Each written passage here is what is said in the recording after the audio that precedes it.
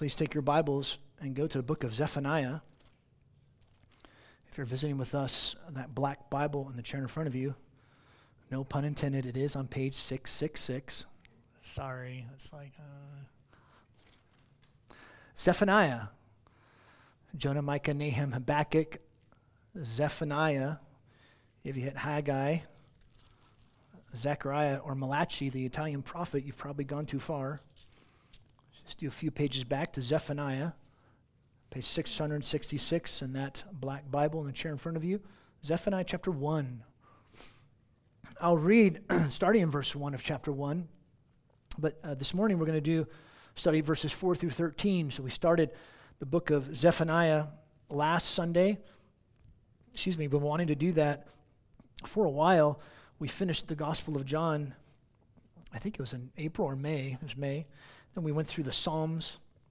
And then I wanted to do an Old Testament book, so Zephaniah, which is a short book, 3 chapters. We'll be in that till almost the end of September. Zephaniah chapter 1, and again, today we'll study verses 4 through 13, but I'm going to read all of that from starting in chapter 1, verse 1. The word of Yahweh which came to Zephaniah, son of Cushi, son of Gedaliah, son of Amariah, son of Hezekiah, in the days of Josiah, son of Ammon, king of Judah. I will completely remove all from the face of the earth, declares the Lord. I will remove man and beast. I will remove the birds of the sky and the fish of the sea and the stumbling blocks along with the wicked. I will cut off man from the face of the earth, declares Yahweh. So I will stretch out my hand against Judah and against all the inhabitants of Jerusalem.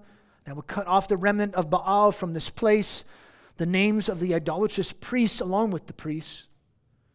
And those who bow down on the housetops to the host of heaven, those who bow down swearing to Yahweh and swearing to Milcom, those who have turned back from following Yahweh, those who have not sought the Lord or inquired of him.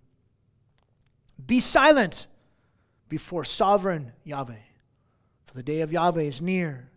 For Yahweh has prepared a sacrifice. He has consecrated his guests.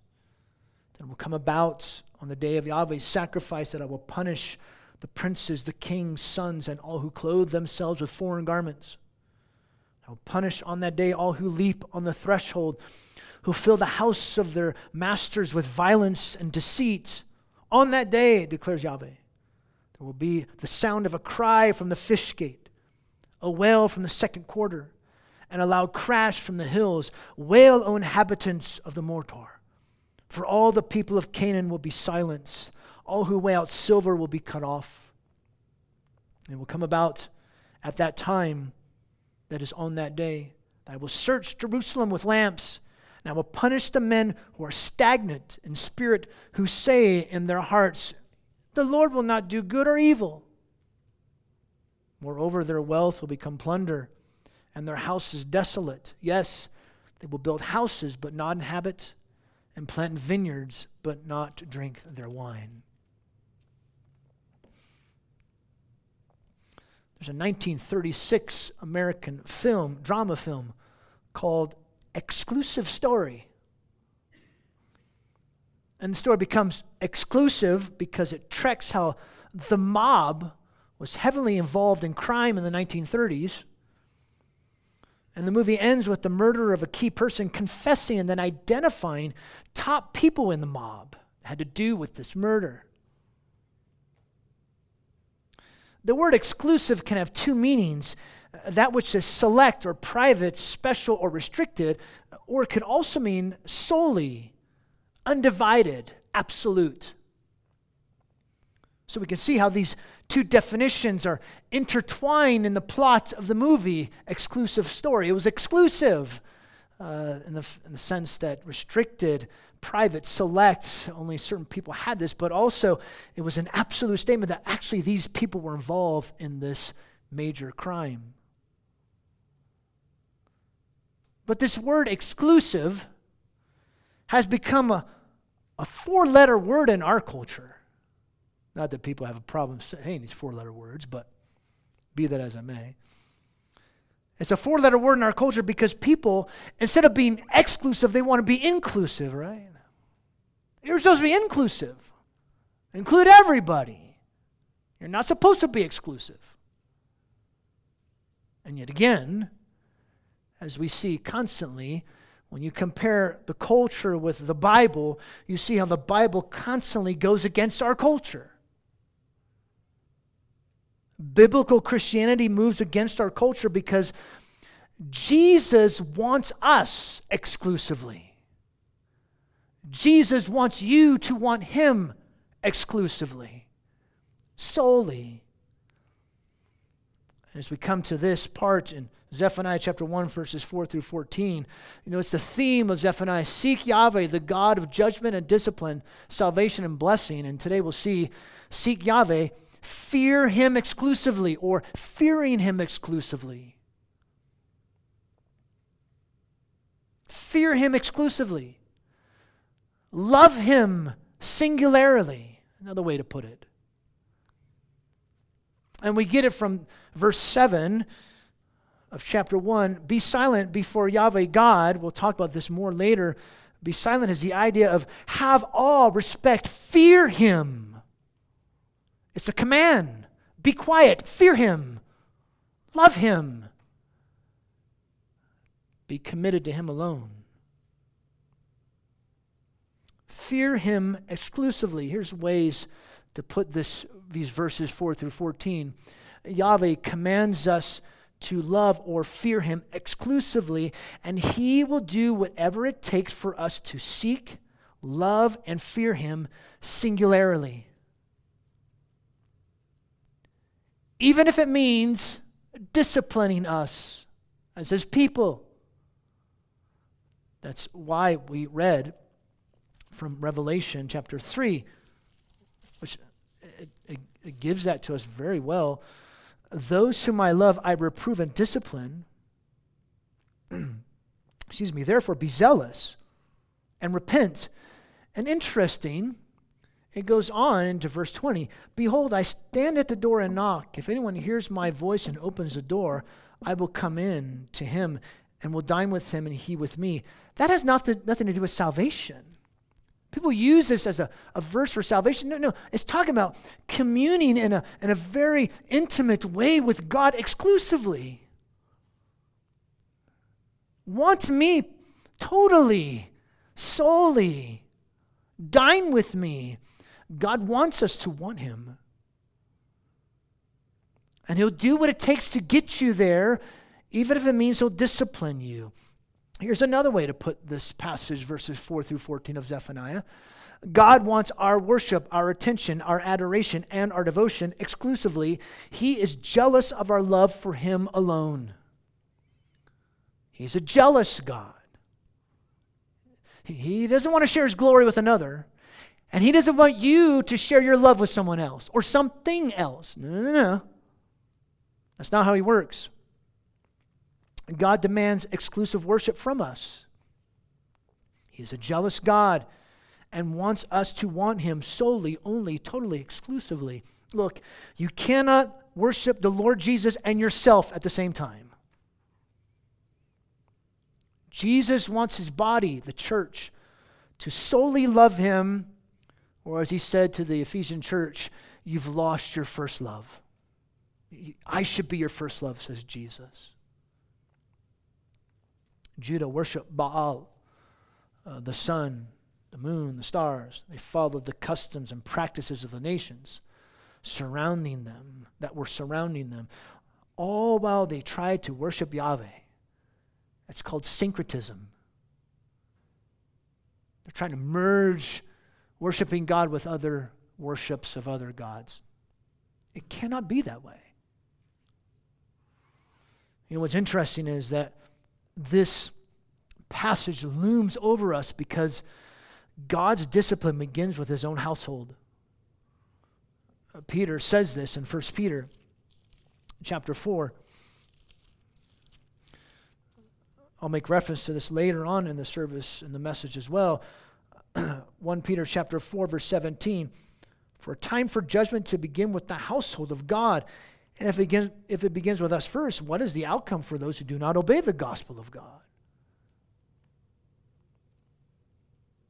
God begins disciplining his people because he wants his people to be zealous for him, be committed to him. And you see this constantly with the nation of Israel, with Judah always going after something else, always going after something else, always wanting something else. And God says, you need to want me alone, exclusively, solely. Even for those who identify as God's people, that's not proof against his disciplining judgment if there's no application of his will in a person's life or their relationships. So let's dive into the passage, verses 4 through 14. First, we'll begin with the command, the only command you see here, be silent or fear me. Verse 7, be silent, or to use slang, shut your trap. And to be silent in his presence means it's a sign of awe and respect and fear before sovereign Lord, sovereign Yahweh, the omnipotent ruler, the supreme God who rules over all. He's the creator, the sustainer, the judge of the universe and his people. Be silent, he says, before Yahweh God, before the sovereign Yahweh. Be silent, be quiet, fear him. Now we're going to look at two different questions that come up from the passage. How do you fear him, and why should you fear him? First, how? How do we fear or love Yahweh? How do we do this? And the Lord listed off 5 objects upon which his wrath will fall upon his people. And you see actually 3 ways Judah mixed their devotion with Yahweh God. And we have the tendency to do the same thing. 3 ways that Judah mixed their devotion to Yahweh with other gods. Notice number 1, how do you fear Yahweh? First, stop your syncretism. Stop it. They mixed their worship with Baal. Look at verse 4. I will stretch out my hand against Judah, against all the inhabitants of Jerusalem. We'll get to that in a moment, a little bit later on in the message. Notice he says, I will cut off the remnant of Baal from this place. The remnant of Baal, the god of fertility. There was still a remnant of Baal worshipers. Priests who served were still present. They had fertility festivals, sacred prostitution, orgies. Yahweh said, that's enough. Stop this. And Judah thought they could have their cake and eat it too. They tried to mix together idolatry with worshiping the only true God. And that's something that we, New Covenant Christians, we're guilty of doing that too. James says that in James chapter 4. You adulteresses, don't you know that friendship with the world is hostility with God? You can't mix worshiping yourself and worshiping God. It doesn't go together. Notice what Yahweh God says here in end of verse 4. The names of the idolatrous priests along with the priests, it's quite possible these priests wore long black robes in the pagan worship. These would be destroyed, and notice, to the point of having no descendants, no way to perpetuate their line. They would become a memory of the distant past as a way to judge them.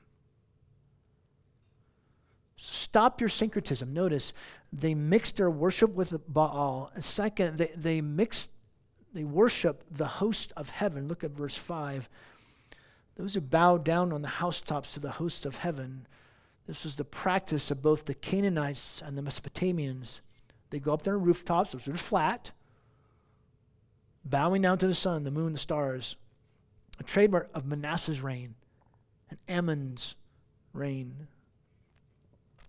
Yahweh commanded them not to do this in Deuteronomy chapter 4, verse 19. But they disobeyed. How do you fear Yahweh? You stop the syncretism. They mix worshiping with Baal. They worshiped the host, and then they swore to another. Notice verse 5 again. And those who bow down, swearing to Yahweh and swearing to Milcom. Milcom is actually Molech, the Ammonite god, which called for child sacrifice. Oh, that's nice. And then they also swear to Yahweh. So we swear to you, Yahweh, and we offer our child to Molech.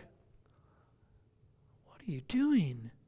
Once again, they thought they could worship Yahweh along with the other foreign gods, who were false gods. There were no gods.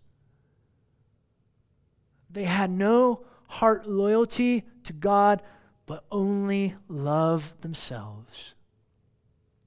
They thought they could love Yahweh, God, and love other gods, but God doesn't work that way.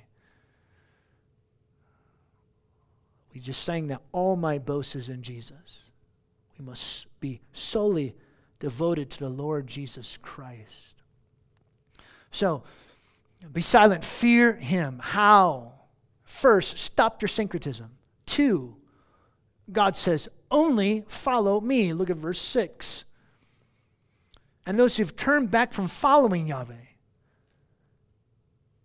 they did not trust Yahweh alone, showing itself by not following Yahweh alone. They had no interest in following him. They completely abandoned Yahweh. They completely abandoned his will. They abandoned his word. Remember after Josiah came to power, what was he? He was 8 when he came to power. And I think it was in the 16th year he started the reform. So in the 8th year, he started the reforms. He was 16. And then the 12th year, so by then he's like 21, that's when they found the book of the law. Remember that? Hey, King, look, we found that book. What is it? So you open it up, and oh my goodness, this is the book of the law. They abandoned God's word. To follow God is to fear God. So you fear him. How? Stop syncretism. Stop trying to merge your idols with the Lord. Only follow the Lord. And then third, only seek me and my guidance, says the Lord. Verse 6. And those who have not sought Yahweh or inquired of him.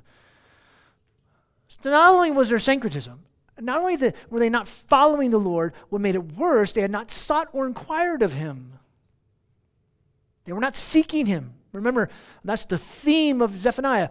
Seek God, Yahweh God. Seek him. Go after him. They had not sought or inquired of Yahweh, which means they did not solely worship him, wanting to be guided by him alone. And that's what triggered Zephaniah's appeal. Seek him. We'll look at that in a couple weeks. So in short, they had no relationship with Yahweh. True relationship with Yahweh. Though they thought they did. One is committed to Yahweh and him alone, devoting oneself to him in prayer, awaiting his guidance from his word. To seek and inquire means there's devotion to Yahweh alone.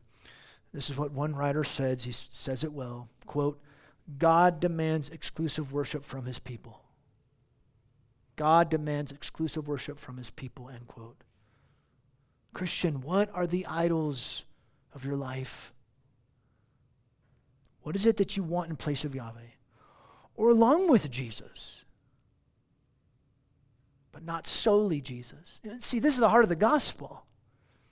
The heart of the gospel is, I know I can't save myself. I know I can't do nothing of me. I should be condemned. I turn from my sin, I repent, and I trust in Jesus alone, that he died for my sin in my place. That's the heart of the gospel. You repent and trust Christ. You trust in Jesus, the God-man, that he died in your place as your substitute. That's the heart of the gospel. It's Christ and Christ alone. If you're here, you don't know the Lord Jesus, you should trust in Christ. Put your hope in the Lord Jesus Christ alone. Repent, trust him. He'll save you. This is what God demands. This is what requires. So be silent, fear Yahweh. How? Stop the syncretism. Follow him only. Seek him. Inquire of him. Now the next question, which is going to be why? Be silent, fear Yahweh. Why? Because he will stretch out his hand and cut off. Look at verse 4. Back to verse 4. I will stretch out my hand against Judah and against all the inhabitants of Jerusalem. I will cut off. Here's God's judging discipline. It will come against his people, Israel, Judah specifically, and her capital, Jerusalem. Notice, stretch out his hand. You know what's interesting about this word, this phrase, Yahweh had delivered Israel with that outstretched arm. It's the same word that's used here. It metaphorically denotes his liberation and his protection of his people. But now, it will be used in judging discipline against them. Because now, he would discipline them with that outstretched arm. And notice the next verb, he says, I will stretch out and I will cut off. Same word used in verse 3 with the nations. Complete, total, utter removal of the wicked. These who said they were God's people but wanted nothing to do with him in their lives, they will face his judgment. So be silent, fear Yahweh, because one, he will stretch out his hand and cut off, but also two, because the day of Yahweh is near. Again, verse 7, we looked at verse 7, the first part, the only command here, be silent. Look at the next part of verse 7. He says, be silent, fear the sovereign God, for the day of the Lord or of Yahweh is near, for Yahweh has prepared a sacrifice. He set apart his guests. The day of Yahweh is near,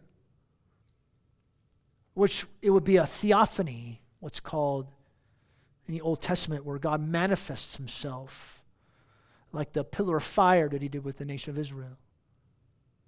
The day of Yahweh is the time that he visits his people. He brings his judgment. And this phrase, the day of Yahweh, it begins here in the Old Testament, a reference to judgment that would come upon the whole world.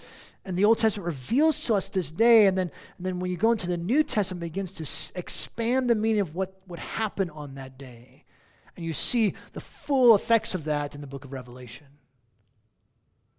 So it's not actually referring to like a 24-hour day per se, but a specific period of time.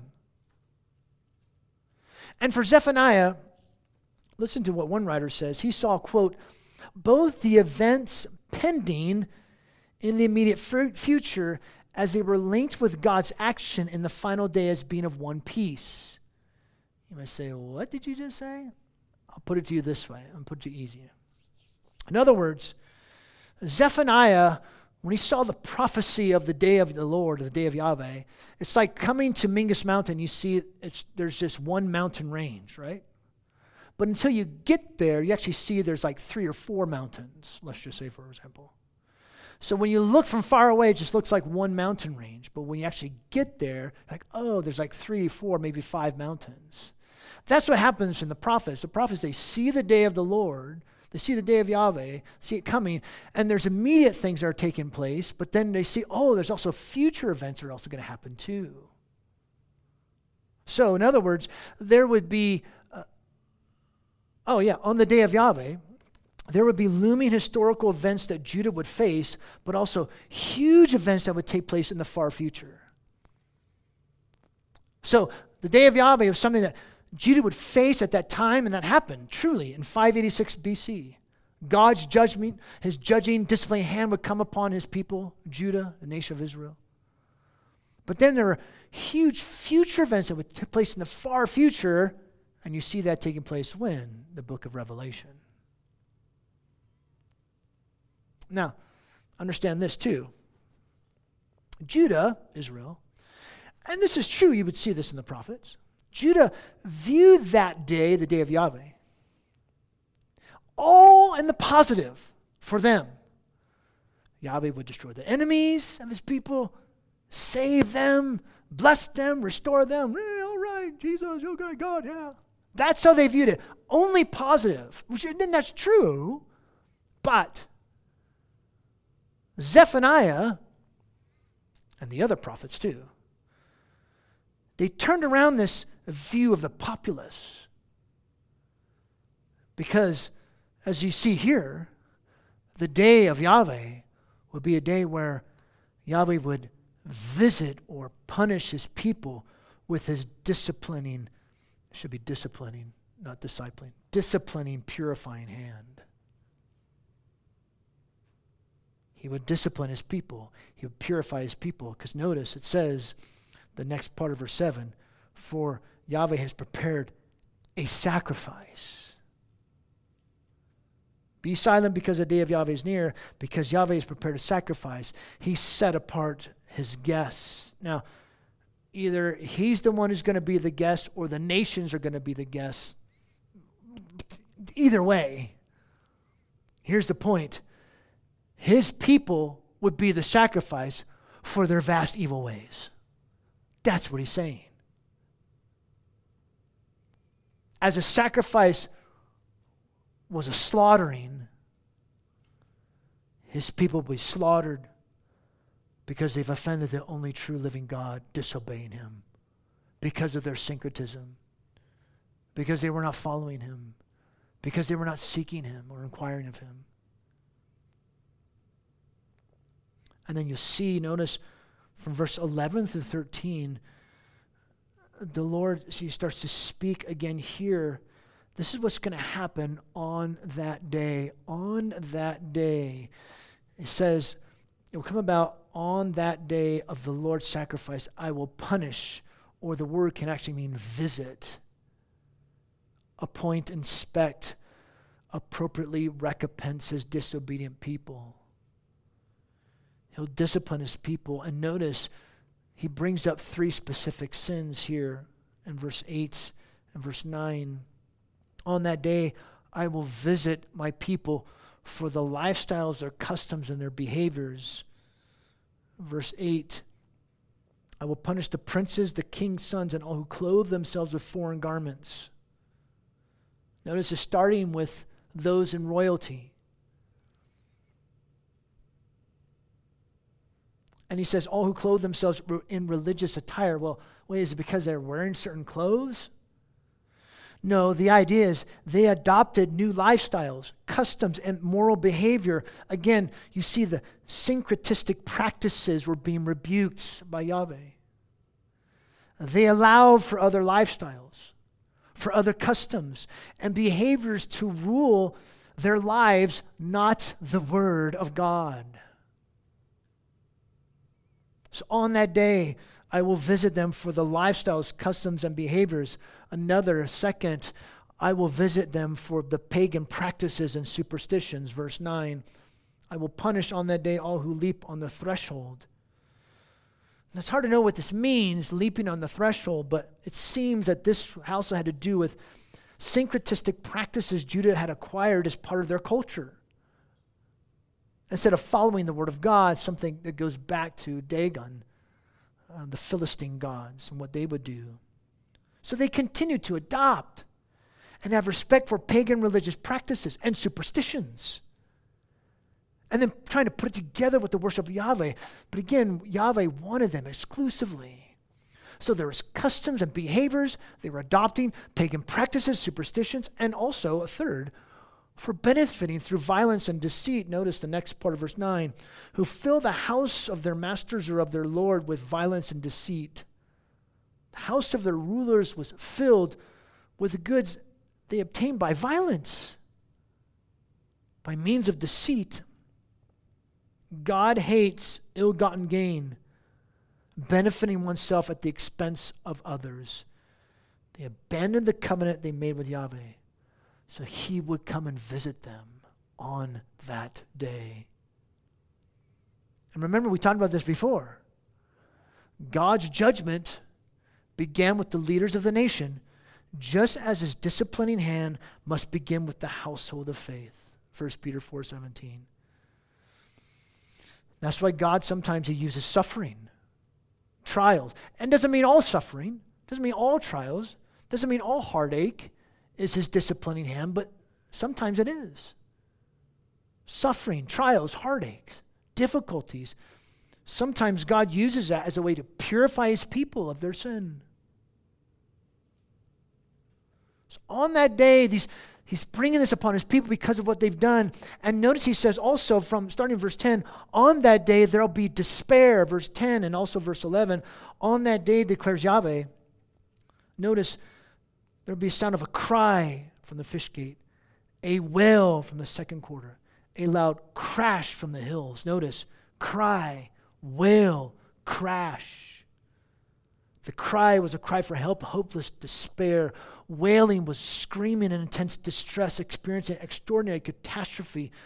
God's hand would come against those who think they were secure. The fish gate was the north of the city, used for fishermen who would enter the city with their catch. The second quarter was a later addition to the city where fashionable mansions were built. And a loud crash from the hills refers to those hills surrounding Jerusalem. There'd be an echo of the crash. And notice it says in verse 11, wail, O inhabitants of the Mortor. This was like the present-day Wall Street. This is where all the commerce was happening. Much of the trade and economic activity took place at the Mortor. And then it says here, for all the people of Canaan will be silenced, all who weigh out silver will be cut off. These were the merchants. The merchant people who traded with silver. All of this awaited total devastation, utter destruction, complete cleansing. There would be a complete economic collapse upon Judah. On that day, there'll be a cry, wail, a crash. It's the Lord saying, take me seriously. Take me seriously and worship me alone. On that day, there'll be despair. Notice on that day, he says, I will search. Look at verse 12. It will come about at that time or on that day. I will search Jerusalem with lamps. Nobody would be hidden from God's searchlight. None could hide in the dark away from Yahweh. The dark corners will not be dark because Yahweh's lamp will find you. It's like those lights that they have now, those blue lights. Oh my goodness, it's like they light up the whole street and they're coming at you this way and you can't see, right? Because they blind you. You know, the blue lights. If you have a blue light, shame on you. I'm just kidding. You can repent later. No, so it's like, it just shines. It's everything. You can't see. Yahweh's light, his lamp's going to shine bright. He'd comb every nook and cranny because God would expose all the sin of his people.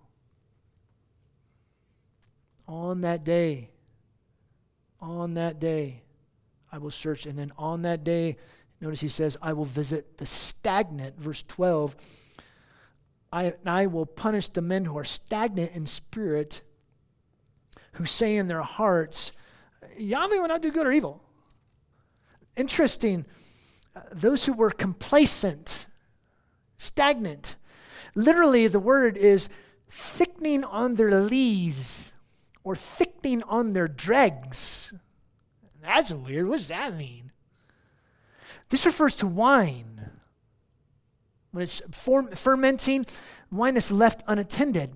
What happens, it would become thick, unpalatable, disgusting to drink, like a thick blah. So what's he saying? Judah had been left alone, so her behavior went from bad to worse to the point where their boredom and their apathy led them to cynically doubt that Yahweh would do anything. So their attitude, it was exposed, which said, well, the Lord's not going to do good or evil. Their attitude would be exposed, which believed that God simply didn't matter anymore. Yahweh's inactive. He's not doing good or evil. Who cares? They become complacent, like that thickening, disgusting wine that's unattended. That slop. Thinking their security and their prosperity was their right. No matter what they thought about Yahweh. Has the church become like this too? Has the church become so apathetic and so cynical and so bored and apathetic, that were like slop. On that day, I visit the stagnant, and notice he says finally, on that day, they'll be plundered. Verse 13. Moreover, their wealth will become plunder, and their houses desolate. Yes, they'll build houses, but not inhabit, and plant vineyards, but not drink their wine. They'll be looted and plundered. All their hard work of building houses and vineyards will be destroyed. And the wealth, the houses, the vineyards, blah, blah, blah. These were signs of God's blessings upon his people because of his gracious generosity. But when the people turned away from Yahweh, all those blessings associated with the covenant would be forfeited. The God who they thought was inactive, yeah, he's very much active. Yahweh would show them he truly was in control by taking away from them all these goods, all their property, giving it to other nations. Interesting. These are the very covenant curses from Deuteronomy chapter 28, verse 30. Moses warned them, when you become so at ease and then you become complacent, and you're not going to go against the gods of nations, you're going to adopt their practices, the Lord's going to bring these things upon you. They did exactly what Moses had warned them not to do. And God's disciplining hand would come against his people. He would. Look, this is a call to repentance, really. To repent of our lack of worshiping Yahweh exclusively. He does not tolerate syncretistic practices. This is so good for us as Christians, new covenant believers, because it pricks us. Where am I trying to worship this and God, worship me and God, worship this relationship and God, worship this thing and God? What am I doing? Am I doing this, Lord? What are the idols of my heart? And Yahweh calls us away from indifference towards him. Look, he is actively and presently involved in our lives and in our life history. He's orchestrating everything for the glory of his name in your life. Everything. God demands exclusive worship from us. He is a jealous God and wants us to want him solely, only, totally, exclusively. You cannot worship the Lord Jesus and yourself at the same time. You just can't. God wants our worship, our attention, our adoration, and our devotion exclusively. He's jealous of our love for him. And friends, he'll come. And if he needs to, he'll discipline you to get your attention. He squeezes so you will be driven to want him, driven to prayer, driven to love, driven to devotion, because he deserves all praise and thanks, right? Of course he does. He deserves our praise. He deserves our thanks. He deserves all our praise, all our thanks.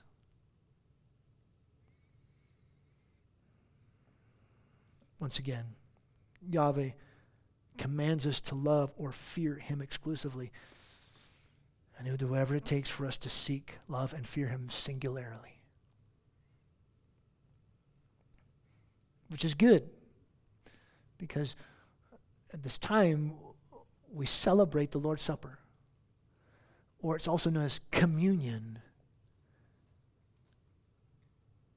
It reminds us of our singular, exclusive devotion to Christ. It reminds us of our relationship with the Lord Jesus.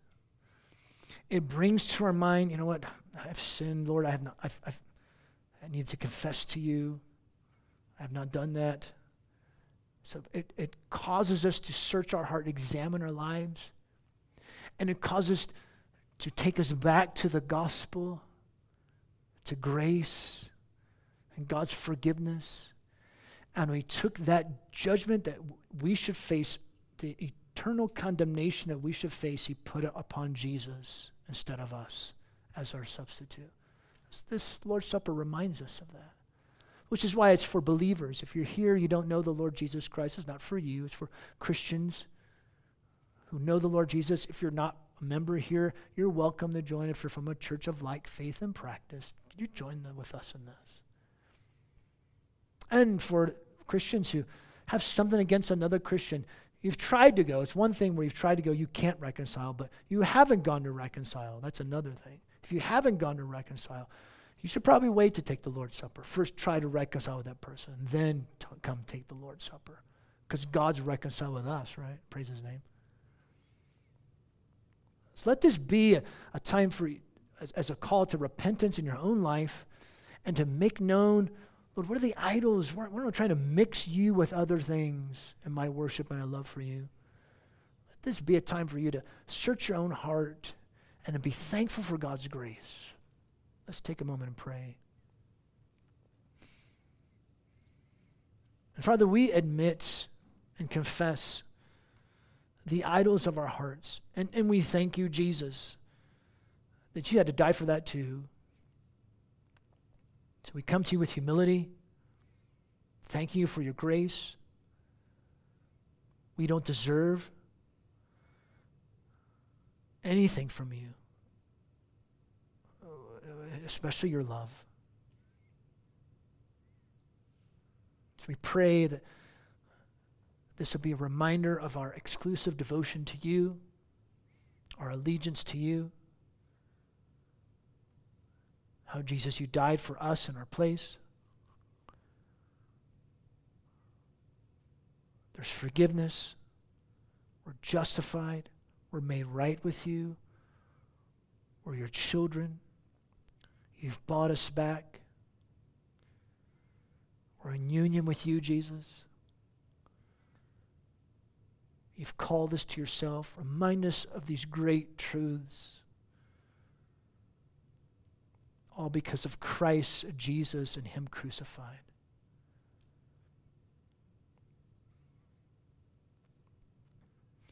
So I encourage you, just a few moments,